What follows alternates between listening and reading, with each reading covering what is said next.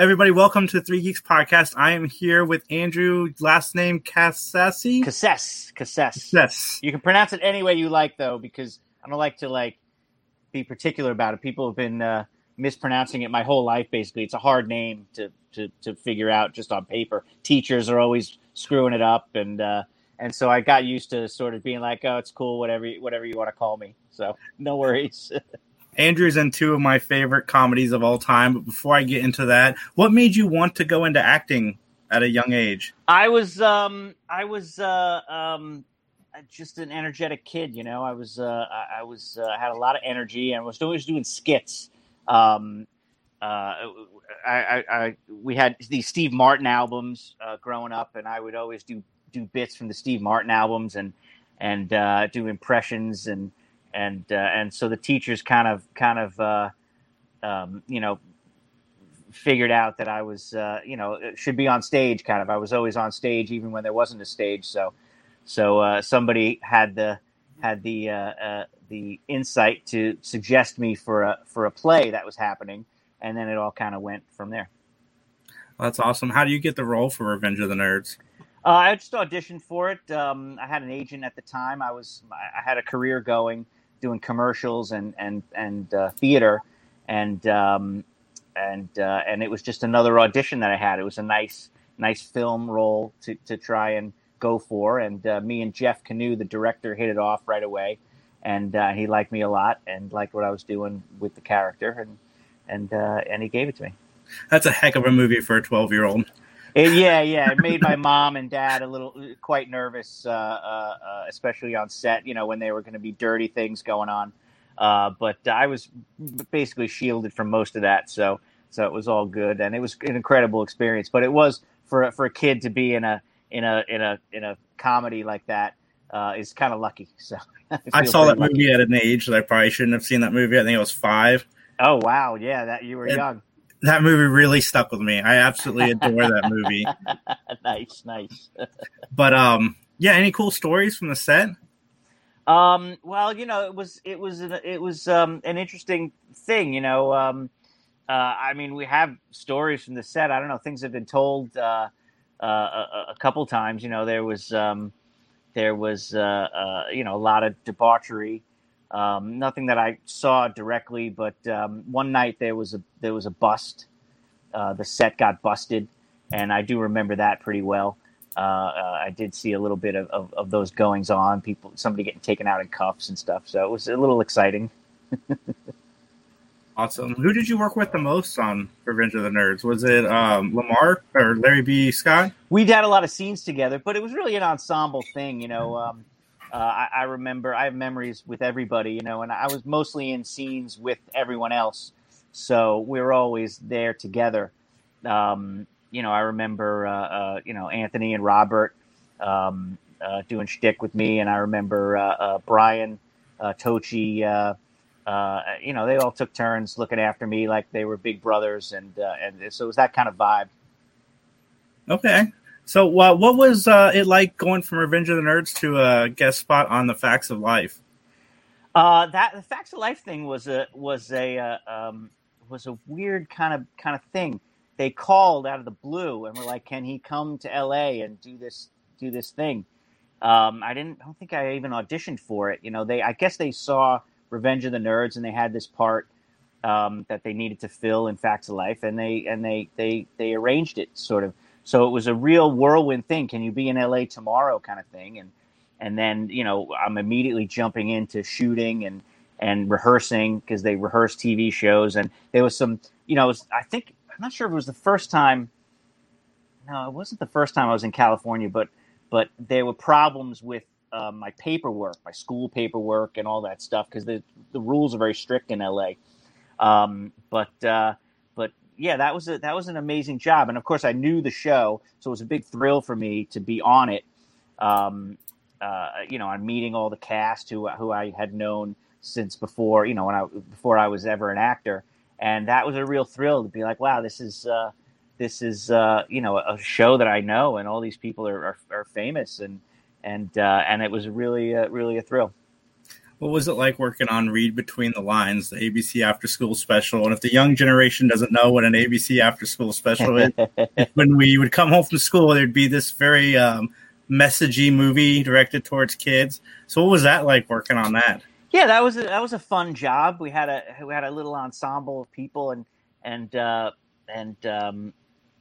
Phil Bosco was the Gramps. I think. Wait, is that Read Between the Lines? No, that's a different. I'm mixing that up with Gramps and the Globetrotters, maybe, which was another after school special. Although I thought I only did one, so it might have been like two titles for that, maybe. Yeah, it But says Read Harlem Between the Lines. Globetrotters. Yeah, What's that? Yeah, it says Harlem Globetrotters under the Read Between the Lines title. yeah. So the working title was Gramps and the Globetrotters, and that was a weird thing because so much of it was animated, and I didn't really know. We didn't really know like how much of it was gonna be done, and the amount of actual filming we did was very light, and it was kind of hard to keep track of what was going on. Because I'd read the script, and then I guess when I read it, I didn't really get that it was all going to be animated, or most of it was going to be animated, or a large portion of it anyway. But that was a lot of fun to work on, and to do the voiceover for it and stuff like that. I like working, doing voiceovers and doing that kind of thing. It's a lot of fun working in those studios, and it's a little looser environment. So it was fun. Awesome. And then, of course, you went on to Revenge of the Nerds 2, which I love Nerds 2. I think it's just as funny as the first one. I certainly love it, and it was certainly a memorable experience. We were in Florida for it, spring break, and it was a little more, and I was a little older, so a little more accessible of an experience for me, I think, from that standpoint.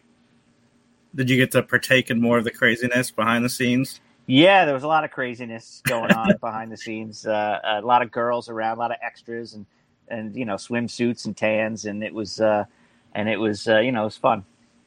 Yeah, you should have been part of the Lamar rap in the second movie as well. Well, I'm in the background scratching. Yeah. Oh, yeah. That's right. That's right. We're all doing our thing, but we that was a long night of shooting. And we were doing a little entertaining of the crowd throughout the night, just to keep everybody fresh and to make, because Larry's standing up there on stage and waiting a lot, and the crowd's waiting, and the extras are waiting, and everybody's waiting for this or that, because that's how movies are made. And so it inevitably turned into a lot of impromptu entertaining going on, and so that was fun. But it was late nights doing those things. Any fun stories for that one behind the scenes? Well, there's a story out there about some of the guys setting me up with a nice young lady and leaving the room and letting whatever happens, and that was certainly a memorable experience. I don't give too many details away. I don't kiss and tell, but that was definitely a memorable experience. I made that shoot certainly very memorable for me.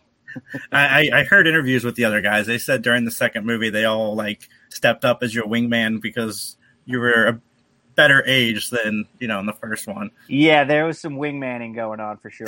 That's pretty cool. So what have you done since acting?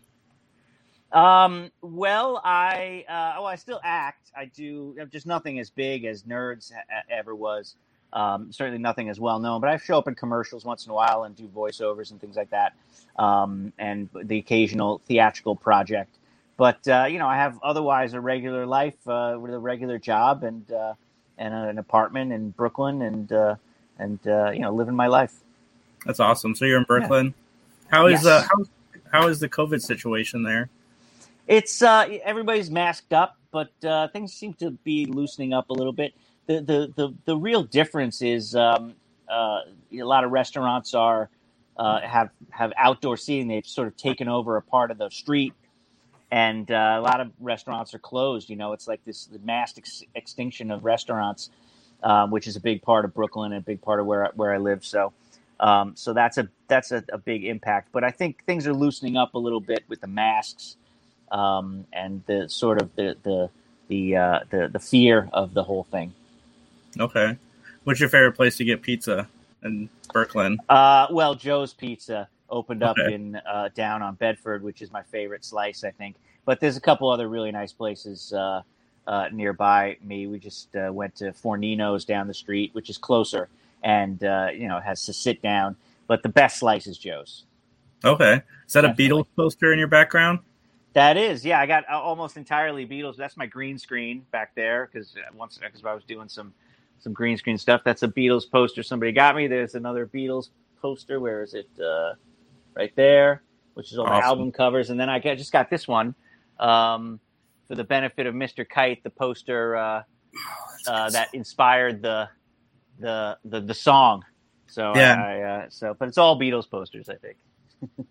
I gotta ask you, is there a reason you didn't come back for the third Nerds movie?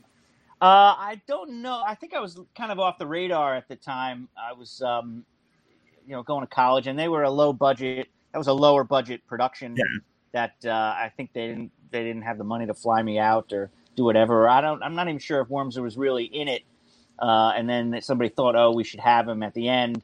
So they just grabbed that guy. God, what's his name? I can't remember his name. I just met him at an autograph signing at a convention, and so we have a picture together. He's a cool guy. Awesome, man. When these cons start back up, I'll have to check you out at one of the autograph signings. Yeah, the cons are certainly not happening with all the COVID thing going on. Yeah, as you can tell, I got the Nerds poster in the background. I tried to do the raps from 1 and 2 at my school talent show in elementary school. They would not let me. They wouldn't. There's nothing dirty about it. You could do that. Doesn't seem like anything wrong with that. I fought really hard to make it happen. Oh, that's too bad. That's too bad. Larry's very particular about it too, because not everybody knows. Everybody thinks they know the rap, but there's always a couple lines that people miss. So he's always testing. So if you ever see Larry, you let him know the whole thing. You got it all down. Awesome. Well, thank you so much for coming on and talking to me for a little bit. Yeah, you bet. Thanks for having me on. As soon as these cons start, you can bet I'll be there to get an autograph from you, because I need to get that poster full of all the guys. Bring it on down. You better believe it. We'll sign it up. Awesome, man. Again, thank you so much for coming on. I'm glad we got to make it. Thanks for having me. It's nice talking to you. Nice reliving the whole memory lane. Where can everybody find you online? I have a defunct webpage that I don't maintain, andrewcassess.com, and that's about it. I guess there's a few clips there on YouTube of me. Every once in a while I show up. If I have just did a weird commercial for CBS, it was a couple months ago. It was about the origin of fantasy football. And we all dressed up like we were in the 60s and did this whole origin of fantasy football. It was like a 10-minute commercial for CBS that ran once, which you don't love. You want your commercials to run all the time, but then it has a life on YouTube, so you can look it up on YouTube. I play the guy who gets the first ever fantasy draft pick, which is apparently a real story, and he makes the worst pick ever. So I certainly don't win the league, to say the least. Well, again, thank you so much, and from everybody at Three Geeks, thank you guys for listening, watching. Leave a comment below, and have a great day.